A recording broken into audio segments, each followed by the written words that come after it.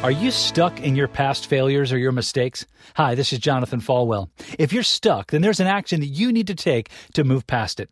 This is important because so many of us get to a place in life where we allow the discipline, the consequences of our sin to lead us to where we're discouraged. And even if we've sought forgiveness, and even if we made it right, we continue to wallow in that decision of the past. Well, this is the devil's plan.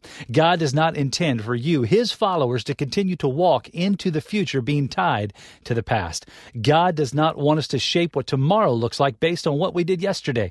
If you've sought forgiveness for it, if you've gotten it under the blood of Jesus Christ, He promises that He will forgive you.